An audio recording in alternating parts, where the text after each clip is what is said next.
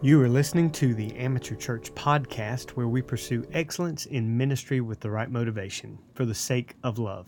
I'm Pastor Matt, and I'm so thankful that you are on this disciples' journey as we've been walking through the end of the book of Jeremiah and the book of Lamentations. Now, we have seen a lot in these two books the past couple of weeks, a lot about the wrath of God poured out on the nation of Judah as they head into captivity in Babylon. And as tough as it has been, the way that we're closing out this week, the end of Lamentations is probably one of the toughest passages of all of the scriptures. In fact, it's in our reading this week that we see Jeremiah just crying out, talking about the calamity in Judah and the how the city sits as lonely and isolated, how those who are in captivity even were facing famine and sword, and the women were even boiling their babies. It is a terrible situation, and you would think that the end of Lamentations would bring some hope. Now, we do see hope in chapter 3, but chapter 5 has been called, the end of Lamentations has been called by some just a hopeless ending to the book. And I understand the concept there. I understand what many people are talking about, but I want to actually show you evangelism, or the spreading of the gospel, the good news of Jesus Christ, from Lamentations chapter 5. And so chapter 5 of Lamentations, verse 19 is where I want you to go. And we're going to read the very last 4 verses of this book. And I want to talk about evangelism. That's what our Thursday episode is about. How do we share the gospel? How do we spread the good news of Jesus? Even from a book that seems to be hopeless, how can we find our hope? Well, look at Jeremiah and look what takes place in Lamentations 5, verse 19, this prayer of mercy. He says in verse 19, "You, O Lord, rule forever. Your throne is from generation to generation. Why do you forget us forever? Why do you forsake us so long? Restore us to you, O Lord, that we may be restored. Renew our days as of old, unless you have utterly rejected us and are exceedingly angry with us." So maybe after reading it, you would say, you know what, I agree. This is kind of a hopeless situation. How can we find any joy in the midst of this? And what in the world was Jeremiah thinking closing the book out like this? And yet, I want to remind you, Lamentations, a song of lament, this idea of weeping and crying and calling out to God is actually a form of repentance, and that's one of the key words, even from this passage, that I want you to kind of anchor yourself on today.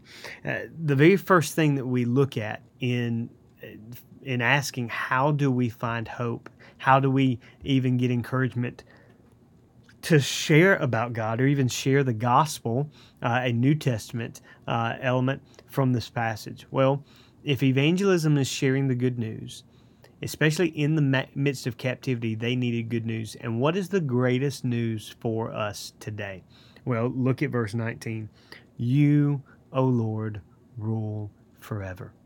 Now, I want you to pause. I want you to think about that, because regardless of what you feel, regardless of what situation you may find yourself in, regardless of the captivity you've experienced in your own life, understand that for the Israelites, their greatest hope could not be a king like Nebuchadnezzar or a king like Zedekiah or Jehoiachin or Jehoiakim. It could not be even David, who reigned and was considered the greatest king. Their greatest hope had to be central to this truth. God is on his throne. His reign is eternal. You, O Lord, rule forever. Your throne is from generation to generation.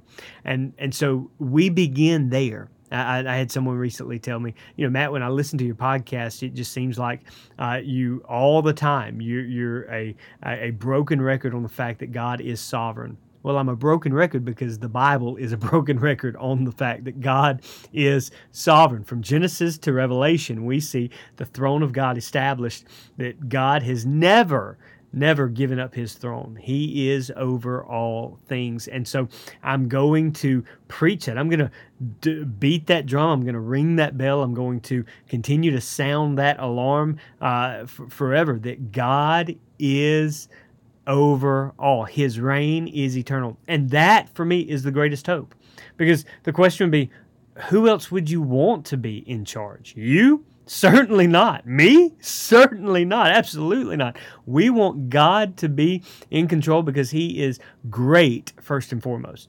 Our God is great and greatly to be praised. He is worthy of glory and honor, but he's also a good God, the great good God. He is the God who has established for us a way to get to him through his son, Jesus Christ. And so I want you to see that we can have hope because the Lord reigns forever and ever. As you have walked through Isaiah and Jeremiah and Lamentations, you see in these passages that the way that a king would come to power is the other king had to die. Our God will never lose his power. Christ died, was buried, and rose again, and has been given the authority and dominion of an everlasting kingdom. In fact, what's interesting to me is in Matthew 28, with the spread of the gospel, the Great Commission, he begins his Great Commission with this: all authority has been given to me. He doesn't say go first. He says go in this understanding. Authority has been given to me. This authority spoken of by Daniel in Daniel chapter 7, where he said, I saw one like the Son of Man who was given a dominion and authority. The same word means that Christ says, when you go, you're going to go in my power.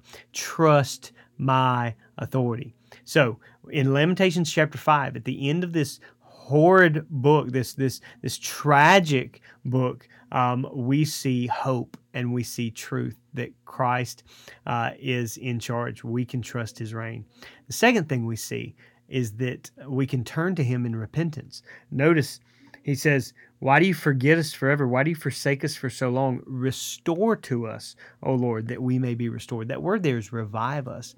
But he says, restore us to you. Now notice what he says.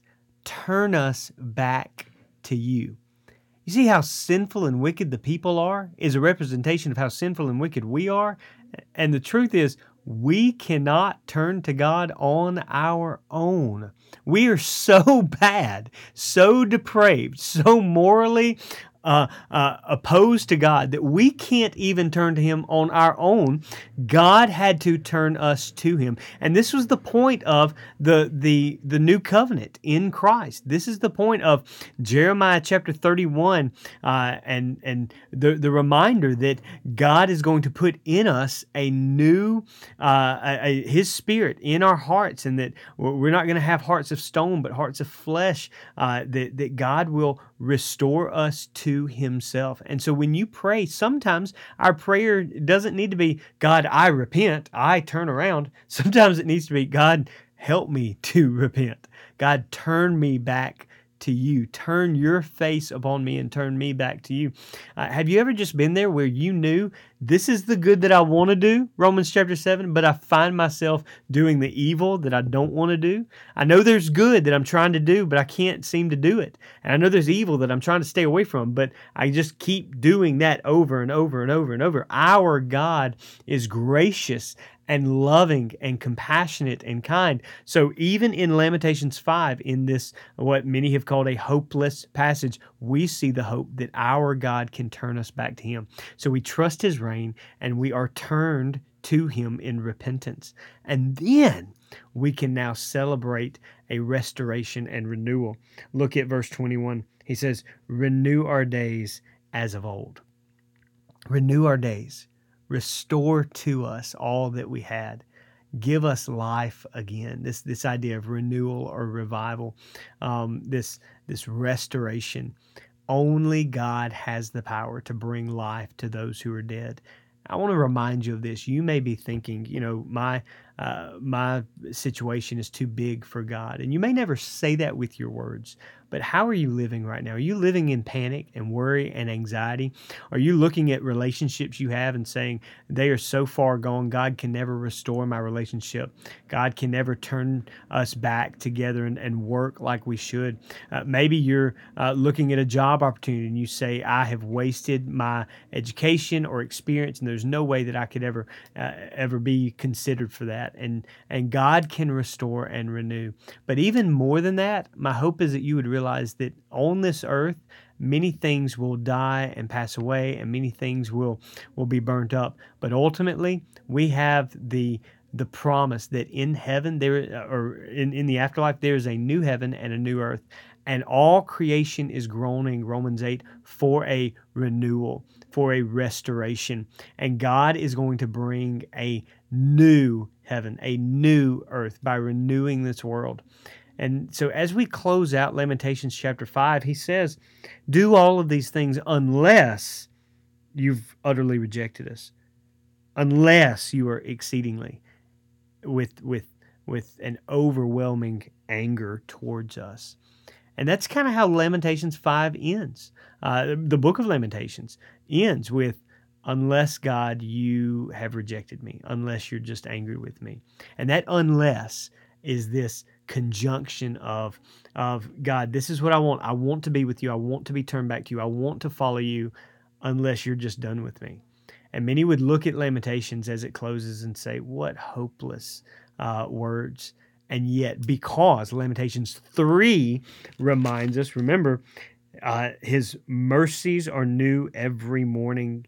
Great is your faithfulness. Therefore, I have hope in you. If we understand that, then there is no unless. You see, Lamentations is not the last word. Love is. Lamentations is not the final say. Love is. In fact, while we were lamenting over our sin, while we were lamenting over our pain, while we are lamenting over our suffering, Christ's words from 2,000 years ago have stood the test of time. Hanging on the cross, he said, Father, forgive them. They know not what they do. And then he cried out with his last breath, Tetelestai, it is finished. Lamentations is not the final word over your life, believer. Love is. Tetelestai is the final word. It was finished in Jesus Christ. And so this is the good news of Lamentations, that God has not utterly rejected us. His anger is not so overwhelming that he cannot forgive.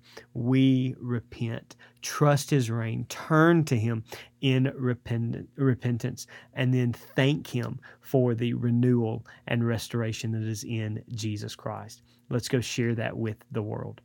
One of the greatest ways that this is taking place is our Throwback Thursday moment in church history, and it has to do with one of the greatest changes for the church and for history as a whole in the 1500s. In 1456, a man by the name of Johann Gutenberg produced the first printed Bible. And it was this invention of the printing press that allowed movable type, this metal type, to be placed in this what would have been a technological advance at that point, where now they could produce copies of pages, specifically the Bible, at a fraction of the cost of what it had been.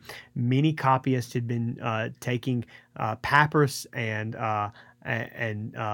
taking animal skins and copying the Word of God on scrolls day after day, year after year, century after century, and it costs so much to do that. The resources, millions of dollars in today's equivalents, and yet because of what Johann Gutenberg was able to do in 1456, he was able to produce that first printed Bible, and in that same year, a group of individuals printed 200 copies of the Latin Vulgate. Within 50 years from that date, many books had been published and many writings had been produced. And this movable type helped move the church into an environment ready for the Reformation, because God was working everything in His sovereign will and time, getting things ready. The time of the Reformation, which we will see in the next few weeks with Luther and Zwingli and Calvin and all of these individuals, could not have gone as quickly or as smoothly without this printing press. So we praise God for this moment of church history where God used even technological advances to get His gospel known to the world, where it could hear not lamentations of God's anger or rejection towards us, but His love cried out even from prophets of that day. So I pray that you will take that same love to the world around us. I love you. I'm praying for you. Stakes in the ground.